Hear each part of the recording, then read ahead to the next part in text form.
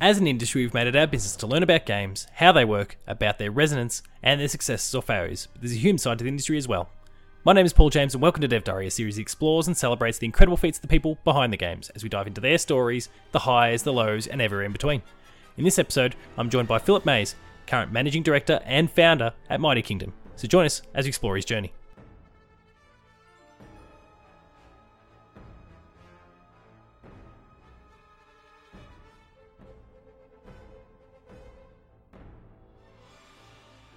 So today I'm joined by Philip. How are you? I'm good. It's been a night. Yeah, it's been an exercise in getting this one together. We've had some disconnects in terms of thankfully not the actual connection, but getting ourselves together and getting this call organised. But it's good that we're finally chatting, and I'm keen to pick your brain. Yeah, no, excited to be here. This is Dev Diary series where we talk to developers from throughout the industry. They share their stories, their experiences, and the journey that has led to this current point in time. Now, Philip, you've done some really cool stuff, and we're going to get to all of that soon. There's some great things that Mighty Kingdom is doing, some fantastic initiatives there. But before we get to all of your work that's actually within the industry, I wanted to rewind to a point before that. And just before we started recording, we were reminiscing on a few different things, not necessarily all of which we'd want to acknowledge that we actually did when we were younger. But before all of that as well, there was early gaming experiences. Do you recall what some of your first gaming experiences were? Do you remember what your first game was that you played? Well, that's going back a very, very long way. And just to reiterate your point, I'm pretty grateful to have grown up in a time before digital cameras and the permanence of the internet. I managed to get a lot of things done in my youth that we could actually be productive, right? But no, I was very lucky. Early on, my parents sort of saw the appeal of computers, and they saw that was going to be something that was going to change the world. And so I got a Commodore 64 quite early, and it came with a tape drive and a bunch of tapes. And so I can't remember the exact first game we played, but that was the first gaming experience I had, and that I really recall. And I know my parents, when I was cleaning up their house once, I found an old Atari, but I don't really remember plugging that in. I was a bit too young to sort of form a lot of memories around it. Yep. But it was a Commodore 64 that my brother and I had in our bedroom that we just whiled away the hours on. The games took so long to load, taking 15, 20 minutes to get a game, single game to load back in those days, that would put a game on, push the old load, hit play on the cassette player, and then go outside and play cricket until the game was done. So it was a different time. And, far cry from these days where people complain if 2 or 3 seconds have passed and their game isn't booting up already if it's not instant. Look, especially with these new consoles, right? The PlayStation 5 and the new Xbox. Minecraft is one of the ones my kids play a lot, and it was very frustrating watching that thing load. But now it's a click, a couple of seconds, and then off you're going. It's amazing. We've come a long way, even in this more modern context. We've come a long way in a very short space of time, and who knows what's still to come, really. Well, if you do, can you please tell me? Because then I'll be making games for it. Oh yeah. I'll be sure to keep you in the loop if I get any tips from the heads at Sony or Microsoft. Good stuff. Do you have any particular favourite franchises or titles, even just as you grew up, that you really attach yourself to? Yeah, there's ones that really sort of stick out in your mind. For me, the Civilization franchise was a huge one. It was one I always used to go back to, and SimCity, those early strategy games. A friend and I used to play it by mail. We'd play a few turns each, and then send the save file off on a disc. Wow, in the real mail. That's cool. And then they'd play a few turns and then send it back. So yeah, those are some of my early sort of multiplayer, pre-internet memories. But there was a lot of. I've always been a bit of an omnivore when it comes to gaming. So Doom was a big influence. I played a lot of racing games, played a lot of fighting games. It was. Yeah, you really did get around. Age. Yeah, there's a lot, right? You played everything that came by. I guess you're better than I was very focused on my, I guess when I was growing up, it was JRPGs and platformers, and I guess I'd stray a little bit into the action space through some Zeldas and the like, but it was very one or two dimensional in my case. So yeah, you're the polar opposite in that space where you really dabbled, and that's really quite cool. I tried everything. Well, it can't be a bad thing, really. Variety in the spice of life. The original Elder Scrolls. Daggerfall. Arena, it was called. Oh my god! So these are going back a very long way in the dark distant past. But again, you just look at the leaps and bounds that those things have come along each game that they release, and just sort of these little markers, right? I remember Morrowind just sucking up so many hours, exploring every nook and cranny of that place. Yeah, it was amazing. So yeah, a lot of great memories. Yeah, there's a lot of people that are calling for Morrowind to get remade, a la Skyrim or something like that, but I really hope they don't, because I know what's going to happen, and it sounds like you'd be much the same. Like, there's hundreds of hours gone, hundreds of hours that I just don't have. Yeah, and it's difficult, right? Because you look at what's happened recently with the GTA remasters, and it's not a guarantee that it's going to be done the right way, and often the version that you have in your memory is quite different to reality. And I remember we put a lot of mods into it. You change up a lot of things to try and get it to run on your PC, even, and or even to try and sort of up the fidelity in certain places. And so I think my version of Morrowind that's in my brain is not the same as it would ever be in a remaster. So happy to leave it there in the distant past. Yeah, plenty more games that I can sink hundreds of hours into that I haven't got to yet. Exactly right. And if nothing else, we've got the music. We can listen to some of the music from Morrowind, and that'll take us back, and we don't have to actually look at the game and remember what it looked like. Was there a game at all or maybe a collection of games, a collection of experiences that you necessarily identify as being important to you getting on the path to actually pursue the creation of games at all? Or like how did that first opportunity kind of emerge, and were there any particular titles that were important in coming to that conclusion? It's an interesting question, because it was a bit of a unexpected path, my turn into game development. I'd been sort of merrily having a career in IT, doing all those things, and sort of doing all the right things, moving up the ranks, and ticking all the boxes. And it was my partner at the time who was looking to study advertising, saw that the same school offered a game development course, and flicked me an email, said, "Hey, check this out." And I'd learned to program back on my Commodore 64, and I'd sort of dabbled a little bit as I'd gone along, but never really thought that there was an opportunity to make games in New Zealand. This is what I grew up in New Zealand. Yep. And when I saw that course, I just was like, oh my god, this is exactly what I want to do in my life. And so it wasn't really a catalyst. This is around the time when Half-Life was out, actually. So it was to sort of put it into. Because I remember in my going away party, I got a CD key for Half-Life from my work. Because they were like, you're gonna want to play this one. But, it's a good one to kind of take on at the same time as actually pursuing this path. Like, there's the benchmark, go and chase it. But one of the hilarious things, so 2004, I started the course. 2005, when we finished, in our sort of retrospective, our post-mortem, one of the things that was the biggest issue that arose during the development of our final project was that World of Warcraft came out, and half of the team was staying until 2 or 3 or 4 in the morning just playing World of Warcraft, and I'd say productivity really took a dive in the back half of that. But there's a lot of, like I say, I tend to play a lot. There's a few games I dive deeply into and really sort of get absorbed by it. Like Mass Effect was one. That took me, by hook, line, and sinker, and I just had to go through the whole lot right through to the end. I waited till they all came out before I started playing the first. And there's a few like New Super Mario Brothers on the DS. Yep.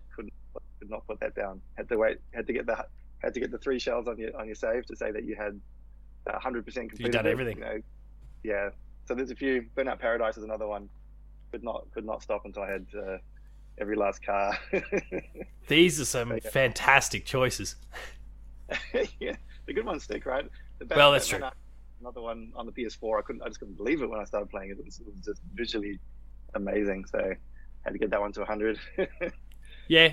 I mean, awesome titles. A lot of them. You've got good taste, and again, it's still as you kind of alluded to earlier, still across lots of different genres as well. So it seems like you've really maintained that sort of a little bit from here and a little bit from there.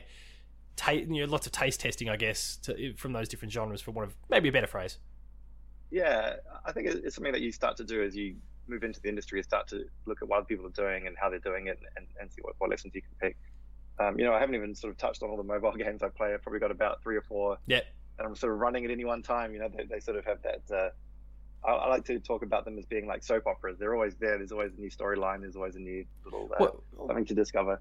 What are you running in the mobile space at the moment? Because I mean that's one area that like I will dabble very, very occasionally, and it's usually because it's something it's attached to an IP that I might be interested in, or or again, touching on the JRPG thing before, there's Fantasian, for example, on the Apple side, but that's Mistwalker, and there's Final Fantasy people and JRPG, so like they've got me in the door through that.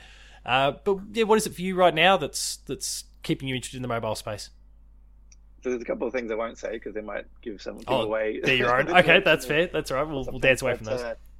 But we've been playing. I've been playing AFK Arena a lot. Yep. That one's sort of stuck around in a way that a few others haven't.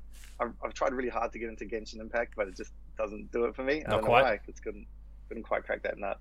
But Ava's Manor, which is actually a project that Mighty Kingdom makes in partnership with a company called Yukon in Toronto. So it's a solitaire game. I love solitaire. So it's another. It's a great game. It's another one of my touchstones, right? Playing solitaire on the old Windows 95. Yep. Yeah, did plenty of that. Watching all those cards bounce down one by one, that was a lot of fun. So I was always trying to min-max my solitaire, trying to complete those games in under a minute. I think speed solitaire, I'm the only one. I think people go to play solitaire to relax, and I tend to go there to try and challenge myself to. So I assume you've then tried Mike Bithel's The Solitaire Conspiracy, right? I have it downloaded, but I haven't started. I haven't gotten to it yet. Can you believe it? It is. That's a fantastic title. So, and just might tickle that, scratch that itch. There's so many solitaire titles, and people are remixing it up now and looking at ways that solitaire can be different, right? And I think that's super exciting as well. With all these things that you think are locked in, you're finding all these new ways to explore them. Crack them open, That's one of the crazy things about mobile, right? Is there's so much. It's so accessible, in a way that even perhaps sort of PC console is sort of trending away from. That there's just so much stuff there, so much experimental stuff. It's really exciting and interesting, and the audience is willing to give everything a go, right? That you just have tap and touch. Everything is free. Yeah, it's the accessibility makes a big difference. Yeah. And also really interesting, I guess, just to quickly cycle back on that, it's interesting that, like, I've spoken to, what's this, like, episode... We're midway in the 70s now at this point. I've spoken to a lot of people over the journey, and not many of them often talk about going back and, for whatever the reason, going back and replaying their own games. It's almost like I've been too close to this, I need to be able to put a bit of distance, or I've spent too much time with it, I need to distance myself, and yet, there you are, dabbling with your own titles. It's quite cool. I think the first person that's openly admitted that anyway. It's not to say that no one else has, but first person to have openly admitted on the show.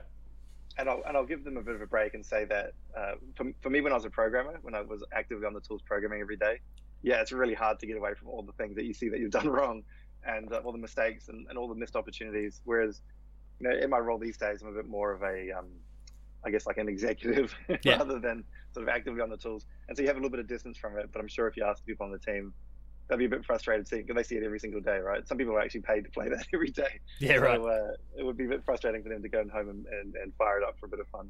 Okay, that makes a bit more sense. So we spoke about getting involved in the uni course there and jumping across.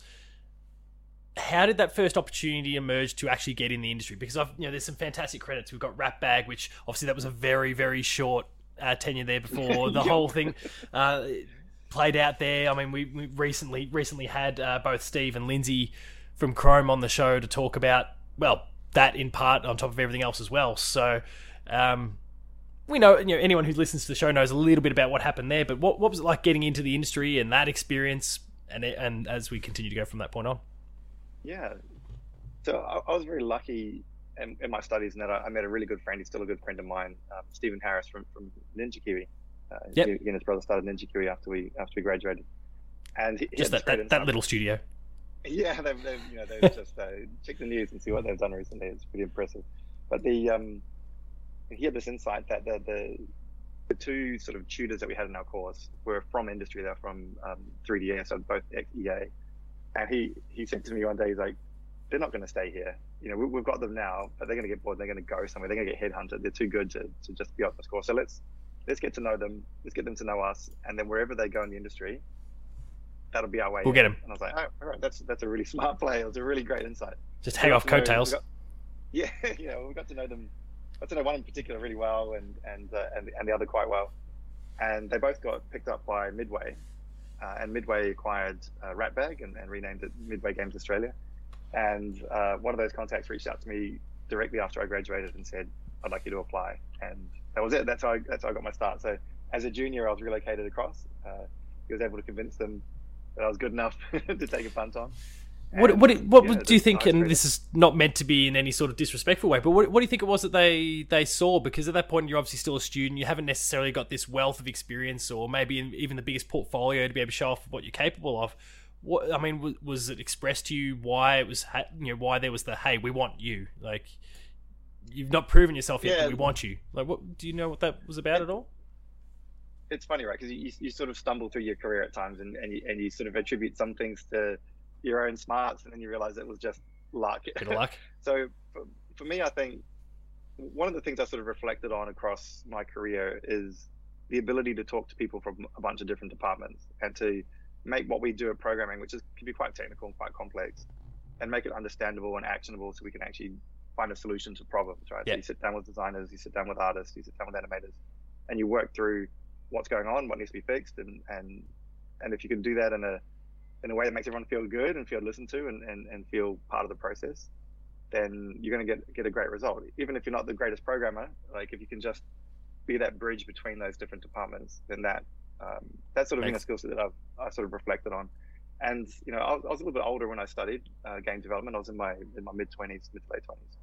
So there's I had done a bunch of other things. One of the things I was reflecting on recently with some friends was everyone should work in retail because you see the best and the worst of humanity when you have to be working in a retail environment, and it teaches you to be very humble because there's a lot that happens in those environments that you just have to accept and move on from, and understand that sometimes people are having a terrible day, and it's not because they hate you; it's just because of the way that life has treated them, and it gives you the opportunity to step back from that personal attack and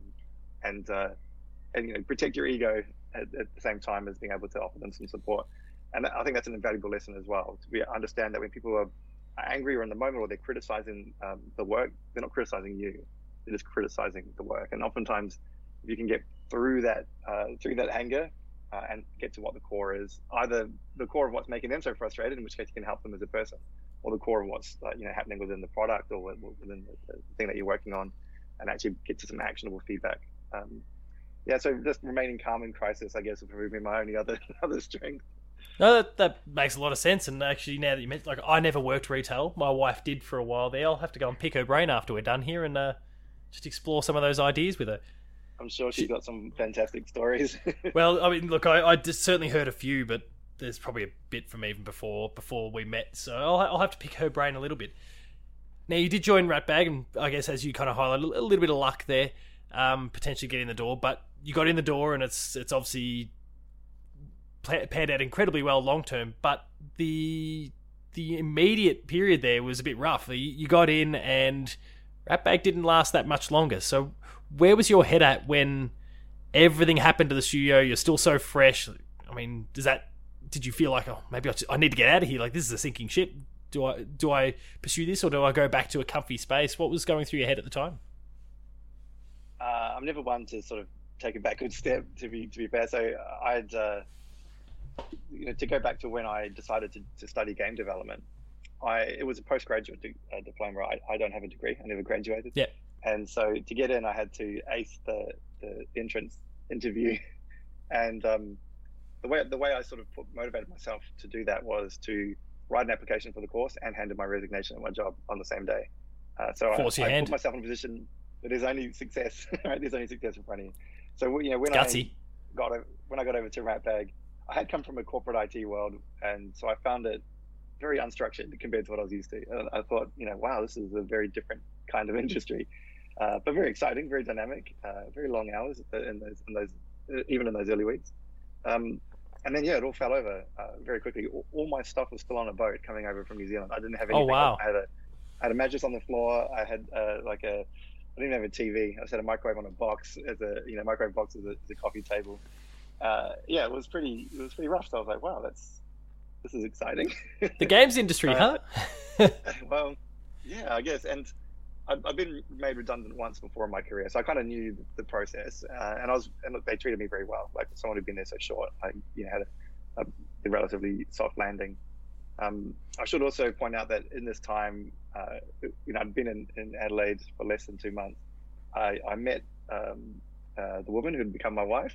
So Oh, we ended up. that's awesome. So in that same time, I was getting to know Michelle. So I had a lot of reasons to stay, and so that was that sort of the way that Ratbag handled it. The management there reached out to every game developer around Australia, and Ratbag had a really good reputation.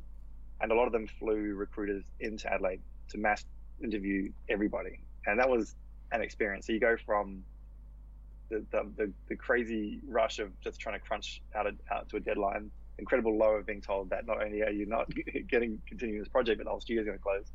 So the really just insane party that we had after that, where everyone just let everything out, and then trying to figure out what next, right? And so they all flew in. We had a lot of interviews. Chrome, they saw that there was a lot of talent in Adelaide that didn't want to leave, and they thought, well, hey, look, we're based in Brisbane. It would be a shame to miss out on all these people. I wonder if we should open a studio here. And a couple of people, Dave Knott, Mike Cooper, and Andrew Tunnell, and a few others, they got together and convinced the team up at Chrome to convince Walshy to set up a studio in Adelaide. And one of the programmers recommended me. So Mike Cooper said, hey, this guy Phil, he's only just got here, he's got nowhere else to be, he should come along as well. So he actually advocated for me to get in there. So I ended up with a few offers on the table, but one of them involved me not having to move anywhere, and that's the one I took. That's the ideal one, right? Yeah. But no, it was an experience. Like, Chrome was a very different company, and I learned a lot very quickly. Like, I sort of shot up in my career from being a junior programmer to a senior programmer, or the stepping stone was an experienced programmer there, like, very quickly, within like 6 months. It was, we were given some really curly things to do, some really great projects to work on. We worked on Spyro, worked on Hellboy, Star Wars, yeah, a lot of Star Wars, some Transformers sprinkled in there as well, and even just a lot of behind the scenes things that that never get revealed. Yeah, it was insane. It was really crazy, and there's a lot of things that I learned there. A lot of good things, and a lot of things that would change. And so when I was in a position to, as I sort of got towards the end of my time at Chrome, I sort of realized that we were a sort of one project studio, the size of studio that we were in Adelaide, and the lead programmer in front of me wasn't going anywhere. He was pretty happy, like, he was pretty entrenched. So I thought, if I ever wanted to lead a project, I probably have to go somewhere else. I don't really want to go somewhere else, because I quite like it here. And then a friend of mine who was a bit more plugged into the tech scene saw the phones come out, thought, here's the thing, we should look at making apps for this. So on the side, I started to pick up some app development. That sort of gained some traction, and so I decided to leave Chrome and start pursuing that. And that became Mighty Kingdom in a roundabout way. Yeah, I mean, like, this next phase, I've got, like, there's a few different names I can throw out there. There's Connect Broadcast, we've got Happy Inspector, there's Rise Games, and then, of course, Mighty Kingdom. Wow. Yeah, I was picking through LinkedIn earlier today. I'd say one of my other secret superpowers is the ability to forget all these things and just worry about the problems in front of me. That was a little mini blast from the past there. Yeah, it is some names I haven't heard in a very, very long time. But yeah, essentially we were looking at this mobile space and looking at what worked. And we tried a few different things in the tourism space and a bunch of different things. And Happy Inspector was a property inspection software, and that's still going. It's called HappyCo now, and has offices in the US and in Australia.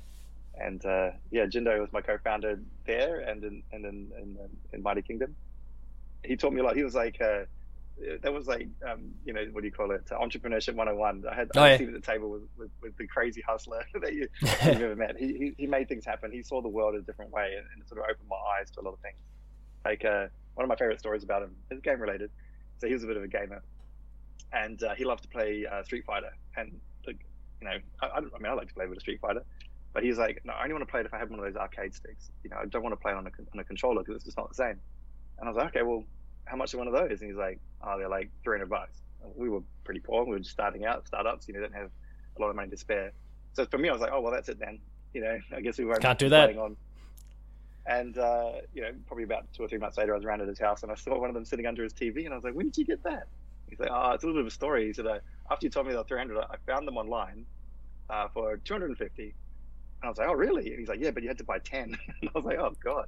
So did you buy 10? He's like, no.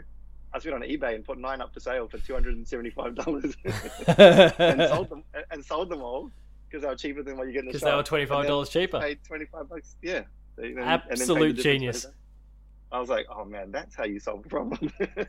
And so that was a sort of, I was going to say living with Jindo, but just going through that early phase of Mighty Kingdom and with Happy Inspector with Jindo just opened my eyes to how the world can be approached and what opportunities there are if you just look at the world a bit differently. And so that's sort of, that was, you call that an opportunity. I call that one hustling, but it's very well done regardless.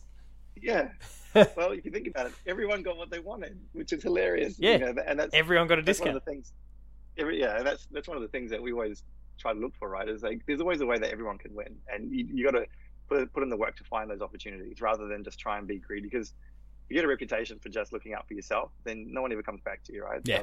They'll feel ripped off, and then they'll walk away, and then you're starting from square one again, and you have to start building that trust back. So just don't be a jerk. I think. I think we're seeing a very high-profile case of that sort of thing going on right now. So, I think the point is very correct, and it doesn't matter whether we're talking about games or any other industry. It's always about looking out for others, not just yourself. And if you do that, you're 3/4 of the way towards being very successful in whatever it is you're doing. The unselfish approach is all that matters. In any industry you're in, and particularly in games, it gets very small. Like the industry gets very small at the top, right? Like once you start to gain some, have some success, and start to go to those functions, go to GDC, go to those things, you realize you see the same faces again and again, and you quickly learn who to talk to and who to avoid, and you should make it you don't want to be one of the people that everyone's avoiding. You want to be one of the ones that everyone recommends. You want to be the ones who always gets invited out. So just be nice. It doesn't hurt. Yeah. It's not hard. Just be kind, and good things will come. 100%. So how do all of those, because there's a few different things from Happy Inspector, as we just mentioned there, to Mighty, like there's a lot of poles apart in terms of the nature of a few of these things. How are you juggling all those things? Because the window of time here, we're talking from basically 2010 to now, with these various other, Mighty Kingdom being kind of the constant, I guess, in a lot of ways, but these other little pieces to the puzzle dotted in along the way. How are you spinning those plates? What did that look like on that daily basis at various stages? Was there a bit of burning the candle at both ends for a while there? Oh, for sure. And you learn to be very efficient as a programmer with your time. And I've always considered myself, I used to joke that I was a lazy programmer, but I was a firm believer in you should spend your time solving your problems, like not redoing something that someone else has already solved. Your time is limited, so just focus on the things that are important to you.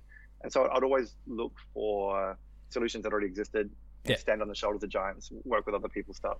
So that way you're spending more time on the differentiators and less time on just how do you draw a triangle on the screen. I've done all that stuff when I was at uni. I don't need to do it again. That was part of it, was just being really careful about how you design these things to make sure that you're being smart and reusing stuff as much as you can. A lot of it is just going crazy. I was young and silly and just burnt the candle pretty crazily. It did all kind of change in 2011. That was sort of the catalyst for all the change. So we had my son, so that was when your wife children pregnant, tend to do that. There's a ticking clock, right? When you're like, I can't keep this up. I know this is all going to change. So it was a bit about a bit of hygiene, a bit of cleaning up. So heading into 2012, I was really just focused on Mighty Kingdom and Happy Inspector, and then Happy Inspector sort of jumped to the front. We had an opportunity to take that to the US, raise some capital there, and really go on a ride. That sort of came through Startmate. We went through Startmate, which was a fantastic experience that I'd recommend anyone who's interested in business should give it a go or connect with those people. But that was also when I realized that I didn't want to make property inspection software for the rest of my life. And fair enough. Which is probably like a big surprise. But you get to a point. There's a lot of times when I always often say this to people, is make sure you're taking control of your career and you know where you're going, because it's very easy to just coast from opportunity to opportunity and then suddenly look back and go, where am I? Like, is this where I want to be? And I sort of had that moment with Happy Inspector. You're on that ride, and it was a real rush. And but I remember sitting when we got back from our big whirlwind around the world trip, thinking, do I want to move to San Francisco? Do I want to raise a kid in the US? Do I want to do a startup, which is going to take 5, 10 years to come to fruition. And if I am going to do that, do I want it to be property inspection? Like, it's quite narrow, I guess, the potential there. Yeah, and so that made me. I mean, Jindo was a game UI artist, right? So the reason that Happy Inspector was as good as it was is that he was bringing all those game design sensibilities into a particularly boring industry, right? So there was livened it up. a lot that we were doing, which was inspired by game tech, but inspired by game tech and actually making games are two very different things. And so I wanted to get back into game development, and I wanted to do it in Adelaide. I wanted to raise a family here. I love it here. It's a great city, a great place to be, and at the same time, I wanted to do something a bit different than what was being done. It's like, if I'm going to do this, I'm going to commit to this. It's not to just have a lifestyle business and just potter along, always struggling to make ends meet. It's like I either want to blow it up, as in make it big, or just blow it up as in just like erase it, right? Like go hard or go home. All or nothing. Yeah, and so I kind of made a conscious decision to push very hard at growth. As you pointed out, I came into the industry in 2005 when there were Chrome at its peak was over 400 people, 450 people or so. We had so many, I can't even, the names are all escaping me now, but Sega was here, 2K was here, Pandemic was here. There were so many studios that you could work at. Oh, it was massive, and then the crash happened. And in 2012, 13, when I was sort of retooling Mighty Kingdom, there was no big studio, right? There was Heartbreaker doing some cool things, but they weren't pushing up to that. Well, what I saw is that next level, right? Like it was a very mobile dominated industry. It's much better than today. It's much better spread today. But I saw an opportunity to do something, to grow in an industry where no one was growing, and to tell a different story, and be a bit of a lightning rod for talent, for opportunity. And if you're looking across, like publishers do this, right? All the people are looking around the world, looking for the next opportunity, looking for where they can get the next sort of the cool ideas. Yeah. And I look at Australia and they go, why aren't we doing any work in Australia? Like, that's just the thing, right? Because they are working everywhere around the world. And if you're surveying the scene and you see one company that's twice as big as everyone else, you'd be like, what are they doing? So you try and work out why you pick the brain. Yeah. So the thesis was, if we stood out from the crowd, then would be that magnet for talent and for opportunity. And it more or less bore out. Like, it's there's theory and practice. It was often very different, but it more or less went the way we thought, right? Or the way I thought. That if we could just push through the noise and get up above, it does mean that you're going all in on a few ideas at certain points. And one of those was Shopkins, which might seem like a crazy thing to go all in on, but it was one of those brands that comes along almost once in your lifetime, you'd expect, right? That we were very lucky to do some work with Disney that got us the attention of the team at Moose, and so they trusted us with this brand of theirs that had just sort of was on the cusp of sort of breaking out in a big way. And as we were working with them, it shot up to become the number 3 toy brand in the world, right? Like, which is no small feat. No, it was just Lego, and I can't remember the other one, might have been Star Wars, just above them, but it was, you think about Barbie, you think about all these things, they were knocking them all off, they're up there at the top. And so that was an insane ride. And so that one paid off tremendously and opened so many doors, like unbelievably, right? People look past these markets. They look past kids games or games for girls or games for women or whatever, but they open so many doors because the people who run the studios, their wives are playing, their kids are playing, their mums are playing. So they are seeing the content that you create. So when I'd go to conferences and so I don't know if you know Seriously, they make Best Fiends. Oh, so, yeah, I'm familiar. So they're fantastic, lovely guys. It's a lovely group. And so one of the guys who works there, he's incredibly tall, like 7 foot tall. And I saw him at this. It's hard not to see him, but I saw him at this party, and I was like, oh my god, I want to go talk to him. I love the way that they think about brand building, the way that they constructed their company. I was like so impressed by it. I wanted to have a chat to him, and I went over to have a talk, and he was really nice, and he was saying, I'm just trying to get into my I love what you do speech. And he's like, oh, so where are you from? And I'm like, oh, I'm just from. And he looked at my shirt and he saw the Mighty Kingdom logo. And he's like, oh, you're the Shopkins guys. And I was like, what? And he's like, oh my god, my daughter loves him. I have to take a photo with you. And he was like bending down trying to take a selfie with me to send to his daughter. And I was like, oh my god, like Shopkins cuts through in a way that few other things do, right? It was insane. So look, that was a rush, and that was exciting. Yeah, you're right. I think we can all, maybe based on our particular taste, we have that kind of vision cone, and we do lose sight of all these other things out there. And even, I mean, I kind of touched on it before and how I even was as a kid, that, you know, I was JRPGs, I was action, I was platformers, and everything else was just noise to me. Until I finally, and obviously this is kind of more within the traditional sort of gamer space, you know, quote unquotes and all that sort of thing, in terms, you know, what was for the longest time associated as being what a good game was, what a popular game could be. And I had that particular cone of my taste, and when I took a step outside, I discovered all of these other incredible things that had been there for such a long time that I just needed to have the right experience with. And I think there's a similar-ish sort of thing here, maybe potentially talking to different portions of the audience as well, but it doesn't make them any more or less important. These are experiences for everyone, and they connect to people in different ways and engage people in different ways and bring joy in different ways. They're all incredibly important. Oh, look, and you touched on it earlier when we were talking about your experience on the Wii before we jumped on air. Oh, yeah. Let's not tell everyone about that one. That was a horrible act from an 18-year-old bullying a 5-year-old. But anyway, sorry, I remember all being there.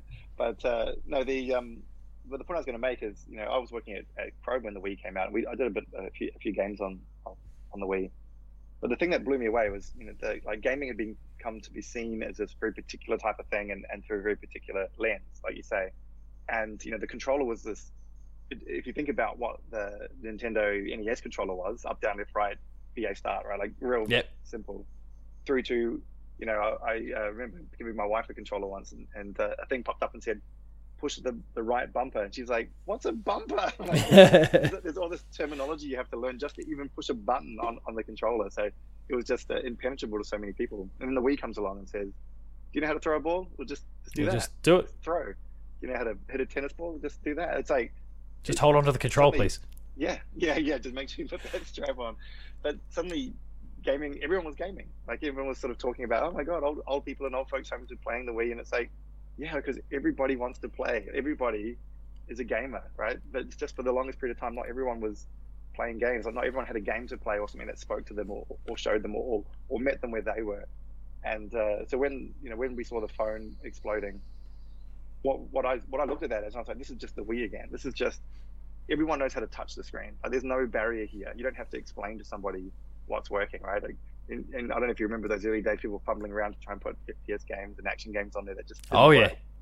And then like Bejeweled or Candy Crush came out, I was like, oh, this is it. You just swipe, and it was like that tactile sensation that you can get from a touch screen, and the experiences that led to. It was, now everyone can play. Right now, you're seeing that market. All those people who got led into gaming through a phone are now thinking, well, what's next? And they're looking beyond, right? And the Switch is like this great bridge device that keeps the best things a touch screen and brings in the controls. And you look at, I think, I can't remember if it was PS4 or PS5 sales stats that Sony put out to say that half of all sales were half of all consoles were owned by women, essentially. Yeah. And you know, and that's such a shift from the industry that I walked into. But it also just shows like there's a lot of, the dynamics of industry are changing very quickly, and there is like an incredibly vocal group that likes things to be the way they are. That happens no matter. It doesn't matter whether we're talking about games or anything really. There's always the traditionalist and people might be stuck in their ways or whatever it is. But or the old, back in my day, X was Y and etc. It's like I can understand a little bit of that, right? Because you do have that nostalgia for the past, but at the same time, it's one thing to have nostalgia and something to be a gatekeeper and to actively, be out there trying to restrict other people from enjoying themselves, and it just drives me nuts. So, you're right. The sooner that sort of attitude dies, the better. But let everyone enjoy. But exactly. Another thing we should focus on here is the grad program. Now that's something that we've got. Well, it's a very short turnaround when this episode goes live. If you're listening, and we'll explain in a bit more detail in a second. But if you're keen, I'll just kind of preface now, you've got a day. So if you're listening to this today, like on the Tuesday, we're going up at a different time, as fast as possible to get this one up for everyone. You've got a day. So let's, Philip, talk about what this grad program is to enlighten a few people. There's some fantastic young talent out there. I think just on the Player 2 platform recently, I was highlighting a host of different titles from students at RMIT University in Melbourne here. They had a big showcase down at ACME in Melbourne. They were showcasing all their wares and the like there, and we spotlighted every single one of them. And I was just, I mean, thank God for the lockdowns lifting. I was actually able to get out and go and meet some of these people and put hands on myself. But it just really highlighted, and I think I knew this anyway, but getting to be there and see it really highlighted the incredible next generation of developing talent that's out there. And there's a really cool opportunity ahead. So please talk a little bit about it. Yeah, for sure. So you hit the nail on the head. There's a lot of incredibly talented people in Australia, and one of the things that I found frustrating about the industry is, as we talked about earlier, when I moved over here in 2005, there was a lot of opportunity and a lot of places for people to work at all different scales, different studios of different sizes. And when we looked at starting the graduate program, so this is our 5th year of it. So whatever that was 5 years ago is when we started it. And I sort of reflect on the fact that there was no pathway into industry for these people now. There was no one who was sort of really taking a punt on juniors. And you look around the industry, particularly when the demographics in the industry were changing, people were seeing the opportunities and looking outside the norm, in terms of the pale, stale and male industry. I haven't heard it worded that way before, but that is brilliant and really sadly accurate. Yeah.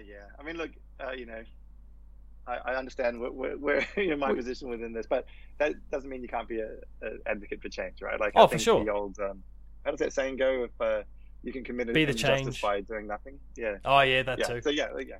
So they're all sort of saying the same thing, right? Which is, it's one thing to moan about the state of the industry, but it's something to just get up and start making steps to fix it. So, I was seeing in our graduate or sort of our junior applications a far different demographic than what we're seeing in like our senior and mids. And so I thought, okay, there's an opportunity here for us to do something with the scale that we're at and the size of studio that we are, where we can start building that pathway into industry and give people that first year, right? Get that year on your resume where wherever you go, you can then look back at, you can point and say, look, you need XYZ experience. I've had this experience working at Mighty Kingdom. So that was the intent. The reality was they're also brilliant. We ended up just hiring them. So it was, we didn't Stay with us, please. This bridge. Yeah, no, they've all been uniformly brilliant. And I think that's just a reflection of the fact that there are so few pathways in that you're getting the cream of the crop, right? And you're getting the best of the best. And so it's probably it shouldn't be any surprise, but it's also been, we had some goals for what we wanted the graduate program to do and the sort of people that we wanted to come through it.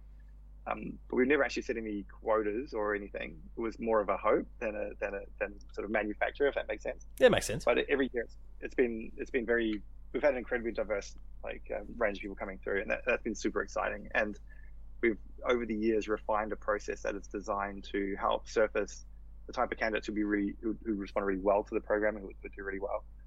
We're focused a lot less on, well, there's a technical skill level, like a technical skill floor you have to overcome to get in. Yeah. But really, we're focused on who is this person? What is their lived experience? What are they bringing to our studio that we haven't seen or that we haven't heard? How can they add to the culture that we have within the studio? So we want to learn a lot more about the person themselves, and we think, where are they at with their skills? And we do some tests, but those tests are designed to show how do you respond to feedback? How do you take what you've been told and use that to refine your work and improve it? Yep. And what we're essentially trying to do is build a little trajectory of what your career is going to look like and how having a year at Mighty Kingdom can really accelerate that and push you up into that next level. And it's been incredibly successful. So 32 applicants have gone through the program to date. We're looking for a number TBD. We always like to leave the final number up until we've seen all the applicants come through, because sometimes there's some people you just can't ignore, right? Yeah. But wouldn't be surprised to be in that sort of 6 to 8 range this year. But yeah, it's been fantastic for us. We're trying to advocate for other studios to pick up a similar process as well, and try and get more options for graduates in this space. Because I think that's ultimately what it's about, right? Do you feel like in that respect, and talking to other local developers for similar sort of initiatives, do you feel like there's any sort of traction in that space? Yeah, everyone's very interested in it. There's sometimes it's what's feasible for them.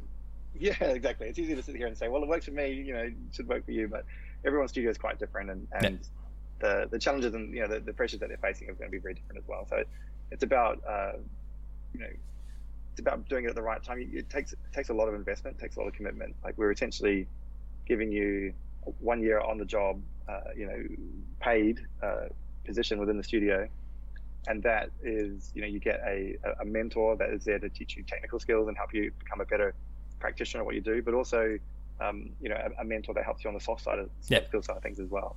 There's an investment on the we've got a training division that helps sort of structure the course and make sure that there are training outcomes as it goes along. It's very intensive, and to do it right takes a lot of resource and a lot of attention. So it means your studio has to be a certain size to really be able to absorb the juniors in and give them that experience and do it in a way that adds value both ways. Because for us, what we really want to do is we want to see the next generation within this industry. And we've of those 32, most of them are still with us. The handful have moved on, but one of them's gone to Sledgehammer. One of them's struck out on his own, doing some amazing things. So there's the goal here is for them to take that experience, take all the things we do at Mighty Kingdom that they think are great, and infect other studios with those ideas, right? And hopefully bring the good, as we bring other people into Mighty Kingdom, that they bring all their good ideas in as well, and the whole industry gets moved forward through it. Yeah, I mean that's fantastic. That whole idea of giving, like you always take, but you need to give back as well. And I think this is a fantastic way to do it, because those those fortunate candidates or applicants, they come through, they take, they learn, there's so much that you can absorb from that. And then, as you've described, for anyone who has left, and people will come and go. That's the nature of life. All things going well, like you've described in those couple of examples, they take what they've learnt and they can share that, and they can help better. And it's not to say that any of the place they're going to are horrible to begin with. I'm definitely not trying to suggest that. But lifting everyone up, it can only be a good thing, right? Yeah, for sure. And we talked earlier on about don't be a jerk, right? That's sort of like a good mantra to follow as you find your way into the industry. But as you find your footing, not being a jerk is really the lowest bar that you can clear. So the thing we like to say internally is to be an example, right? Make sure that the things that we do at Mighty Kingdom are an example for others to follow. And this is one way that we feel we can do that we can give graduates this opportunity, we can get them into industry, we can give them that experience and set them up for a career. That's one way we can be an example to others. That's a fantastic way of looking at it, and possibly something that I'll bring into my classroom next time I go to teach my students. Just remind them, hey, let's ignore this "don't be a jerk" thing. Be an example. That's a fantastic way of looking at it. I guess one of the important notes for anyone who is listening and may be considering applying, and again, you've got a very short amount of time, so hop to it once you're done listening to this. But Mighty Kingdom's taken on a lot of people over the course of the last few years. I see a few friends or whatever who've gotten jobs or are working there. Do they need to be based in South Australia, or can they be remote? I guess that's just to clarify that for people. So the graduate program is in Adelaide, so you'll need to be able to relocate to Adelaide, and it's open to anyone who has essentially working rights within Australia. So that's Australian and New Zealand citizens who are able to apply. And we will relocate you to Adelaide for the course and for the graduate program. I'm not based out of Adelaide myself, but it is a fantastic city. So you could be doing a lot worse. Please definitely consider it. Yeah, no, for sure. And look, one of the reasons we debated about doing a remote course, and because of the pandemic, we had one graduate start remote 2 years ago, but very quickly we managed to bring her across. One of the things we've learned about it over the years is that those cohort that comes in together, like when you bring in sort of 6 to 8 people coming in at once, they get to know each other. They're all going through a very similar journey, right? So they become really good friends. That becomes that's a lived experience that you all go through. That becomes that connecting tissue that builds that network. This becomes your network, right? Those people who then move on to other they're your things. core. That's exactly it. That's your foot into the door wherever you want to go. So that's why we wanted to bring people into Adelaide, and that's why we're willing to relocate people in to make it happen.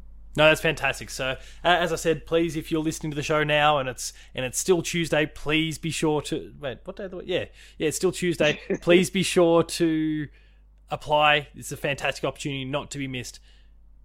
As we start to wind things down, though, I'd like to quickly touch on I haven't had too many people on the show in the past that are actually based in Adelaide. They've had various different experiences. We hear all about Melbourne. We hear all about the Queensland scene. We hear lots of, there's lots of hot spots around Australia. There's some fantastic talent there, just outside of Mighty Kingdom as well. What do you see as you said, one of the bigger entities in the business, certainly in Australia? What do you see as you kind of look around the Adelaide or the South Australian landscape in terms of game development? There's obviously some fantastic developers there from Team Cherry, for example, as being one of the highest of profile indies there. But what else do you see as you look around? It doesn't get much bigger than Team Cherry, does it? Yeah, they're pretty amazing. They're an absolute blockbuster success, and like I don't know if you've met them, but they're incredibly lovely. I haven't. I'm very keen to have a chat at some point. I haven't been able to establish that network yet, but very keen to do so at some point. They're a very small group, very tight knit, very just lovely. Sometimes when you see success, and it goes to the right people, you're like, yeah, the world does work. They deserve the universe has got this one right. So yeah, no, it was really good. They worked a long time, worked really hard on that to make that what it is. But beyond Team Cherry, there's a lot happening. We've got Matt Troviani with I think he's with the Team Fractal Alligator, who does the Hacknet, which is again a fantastic product. And most recently, Wrestle Dunk Sports as his most recent title. Yeah, I should plug his new game. Yeah, I mean, Matt was on the show a few months back, so he was talking about that. Look, and it's amazing, right? Like, it's hard to it's always hard to find success in two different places. So, good on him for not just like becoming the Hacknet guy, right? He's pushed himself into new areas and pushed himself to try new things. Yeah, not denigrating what Team Cherry does with Hollow Knight, because that's Ari's craft, right? He's built that over years, and he's got many more stories he wants to tell there before he stops that. But if you look at Foxy, I just mentioned before, they've sort of come out of nowhere, and both Foxy and Odd Games won the Fast Movers Award recently in one of our shows.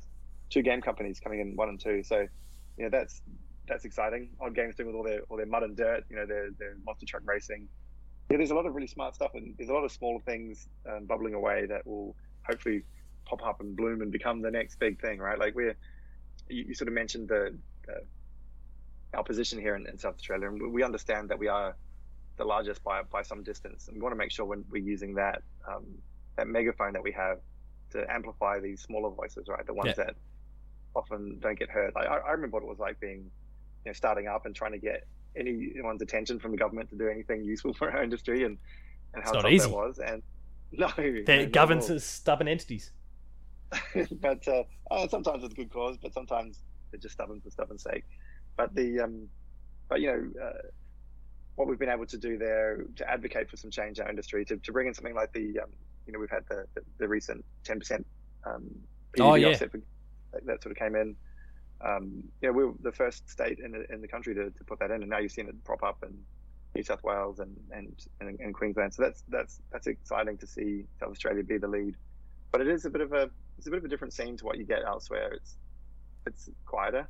Yeah, it's just everything seems a bit more low key. No less talented, definitely no less talented. Again, we've highlighted some fantastic examples, including obviously what's going on at Mighty Kingdom. But yeah, everything's just a bit more muted, subtle, and again, not in a bad way.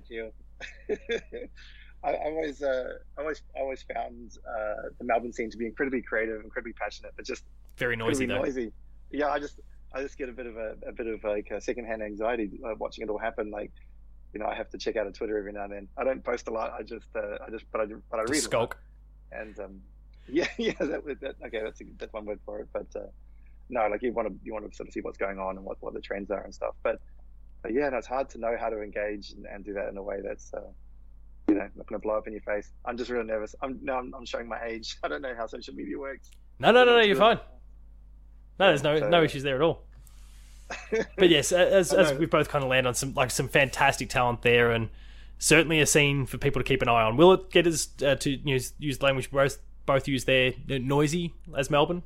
Maybe not, but don't dismiss any of the titles coming out of South Australia, because again, and I guess what Team Cherry have done. You mentioned it before, like they are the big name. They're the rock star sort of, well, not rock star in terms of the development. You know what I mean?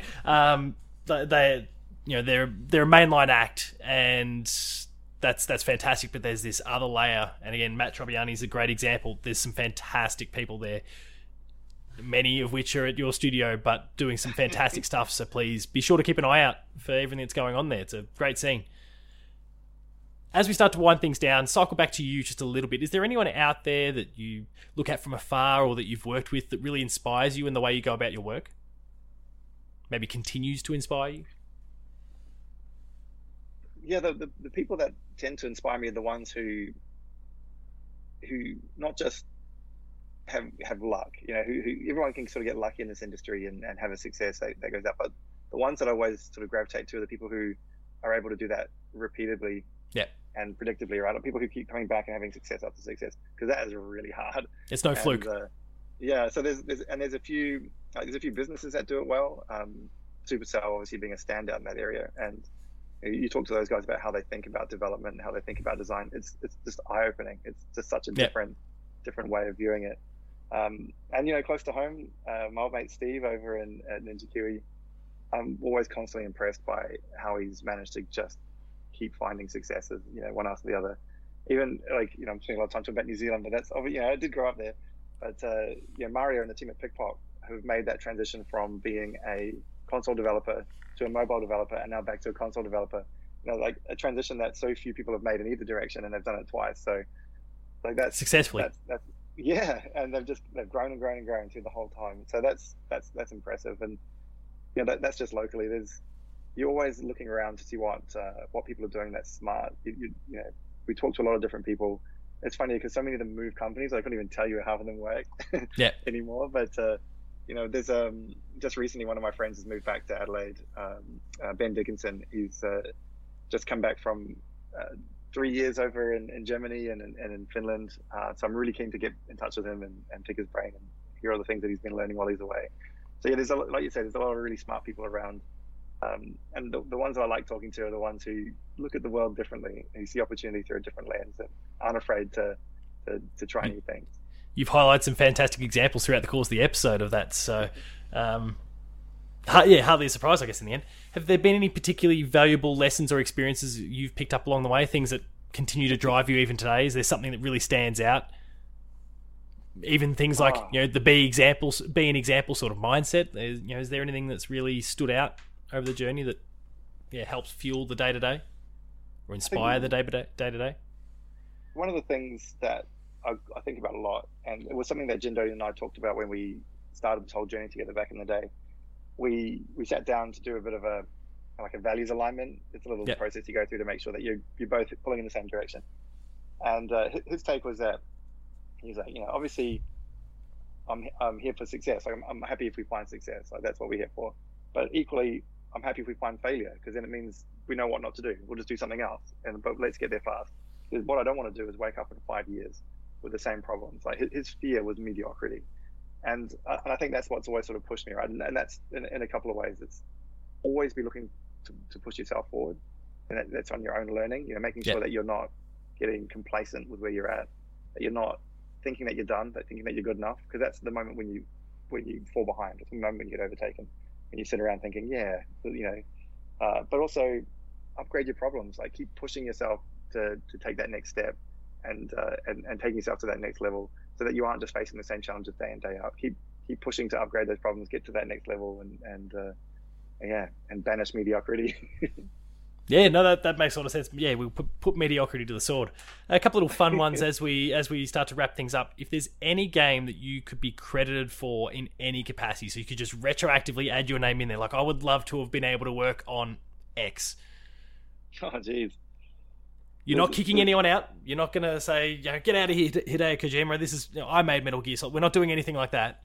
But if there's anything you could just say, even if it's a special thanks, is there any game that you just wish you could have been a part of? There's so many... having made games for so long and understanding how painful it is, and I don't really want to wish myself into any of these big titles, right? Because it's oh man, I'm just giving myself a whole bunch of pain. But look, that's where the special thanks can come in handy. You can say, look, I walked in with donuts one day and everyone was happy. They acknowledged me for it. I'm in the credits. Great. I would have loved to have been in the team at BioWare as they were coming up with Mass Effect. and looking at how they were pushing narrative into ways that just hadn't been done before. Like the things that are standard now were things that they were discovering. I'd love to be in a fly on the wall to see how those discussions went and how that how that discovery process went, because it blew me away. Away. Mass Effect 2 is one of my favorite games. Yeah, look, up to a point, I think there's still aspects of that Mass Effect trilogy in terms of the storytelling there that still haven't been attempted by others. Not because they can't, but the risk, I guess, associated. I think there was there has to be maybe a degree of arrogance or confidence, whatever sort of language we want to use. Say, we can create an arc. Now, admittedly, Mass Effect, the original Mass Effect was designed that it could have stood alone if it needed to, but I think there had to have been a degree of arrogance / confidence or financial surety. It was like, we can do this. We're going to do this. Good luck to anyone else who wants to have a crack. And I think everyone's a little bit intimidated by the prospect of trying to replicate that. Yeah, look, the fact that they came out the gate so strong. Like, I have spoken to some of the writers, and just talking to them about how they constructed character and built those. It was amazing, and just to be there at that moment where they were given that freedom to just try all these different things, and there were no rules essentially, right? They were sort of writing the rule book and a lot of these things. That was really exciting, and I know the reality was probably way more chaotic and way more frustrating and way more like painful, but the result was something special. And I often reflect on the number of things that they did right, and they got them straight out the gate. Like, I often talk about how you can just draw 3 colored lines, and people will go, "That's Mass Effect." Like that's when you've nailed your brand. Yeah, right. You've nailed it so much, right? That you can just distill it down to this core, just a letter and a number even, and that's it. People know exactly what it is, and that's that storytelling at its peak, right? Those characters, those experiences that I live with them. Like, when I was playing it, it reminded me of Grim Fandango. I don't know if you've. Oh yeah, I've played Grim. Grim, sorry. That scene at the end when you say goodbye to Glottis when you get on the train. Oh my god. That was boring. Like, that was like the first time a game made me just go, holy crap, that is intense. And Mass Effect got me back to those places, right? That intensity of just like, I don't want these people to die. Like, this is a game. I'll fight for them. I'll do whatever it is I need to do. Like, you just reload or whatever. But no, this was like, I actually care about these people in a real profound way. Yeah, I remember finishing the third one, putting my control down and going, damn, that's it. That's the last time I'm going to see these people. Like, there's a sense of loss, and that doesn't come by accident. That's just a lot of craft and a lot of love and attention poured into that title. And so, yeah, I talk about it a lot. No, fantastic choice. If you could go back and replay any game, so strike it from your memory and get to replay the game for the first time, is there one that you'd pick? An obvious standout that you'd pick? Is it Mass Effect?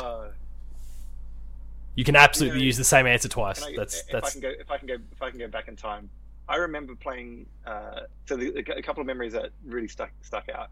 Playing Quake with the 3D graphics card, the GL Quake. I was like jaw on the floor. I couldn't believe it. I could not believe it. The sense of wonder, just seeing everything, the lighting, I couldn't believe that this was coming up on my computer screen. To me, it was the most realistic thing I'd ever seen, which is hilarious. And now we see Quake come back on recently, and it's a little bit laughable. But you're right, though. Like, it just literally blew my mind. That was when I was just like, I have to understand how this happened. Like, I have to understand it. Like, how does this work? And that sort of sent me down my path of being a programmer and learning about graphics and rendering and a whole bunch of things. So, like, just that sense of wonder that we used to get from those early days of gaming, where everything was changing so quickly. There was no rules. I remember, the things that I used to love about Commodore 64, and even to a degree the Mega Drive before it, around the same time, was just the experimentation, just the random stuff that people tried. Yeah. Like the other one that I got that feeling again was Katamari Damacy on the PS, where I was just like, what is this? Like, what is happening? Who thought? Yeah, I'm still a bit confused by that. Oh man, I love it. It's just like, I love it when those moments where people just look at this and go, what if we just do something like, what if we just throw all that away and just come out with clean eyes? And that's what's exciting to me about this next generation of developers, right? Is that they are coming from such diverse and interesting backgrounds. They're all bringing these clean and fresh set eyes. They're looking at problems, looking at storytelling, looking at things in a way that we can't even conceive, right? And that's why I'm excited by this industry and where it's going. Yeah, we're on a fantastic track, and who knows what's to come. Philip, thank you so much for coming on and sharing this incredible journey so far. The Mighty Kingdom is doing some fantastic things. Again, just to quickly cycle back to our point before, if you're looking to apply, you've got till the end of day today from when this episode goes live to do so please get busy. the studio's doing incredible things. You've done some incredible things, and thank you so much for coming on the show and sharing this journey so far. If people want to tune in, learn more about what you're up to, what Mighty King are up to, what should those people do? Probably the easiest thing to do would be to follow us on Twitter at Mighty Kingdom. A lot of that stuff gets posted through there. And we'll get some great resources that we're putting up around how to get started in the industry, and how to construct your CV, and a whole bunch of different things that are sort of all popping up there. Oh, fantastic. That will help. We're all about, as you've probably discovered, we're all about not just growing Mighty Kingdom, but growing this industry and making this a permanent fixture of the scene here in Australia. So come what may, we'll always have game devs at scale. No, that's great to hear, and good luck with everything that's to come. You're all doing some fantastic stuff, and I can't wait to see what's next. Thank you for sharing everything today. No worries, and can't wait to share all the exciting things we have down the pipeline. Yeah, there's more to come. And listeners, as always, thank you very much for listening. I'll see you next time.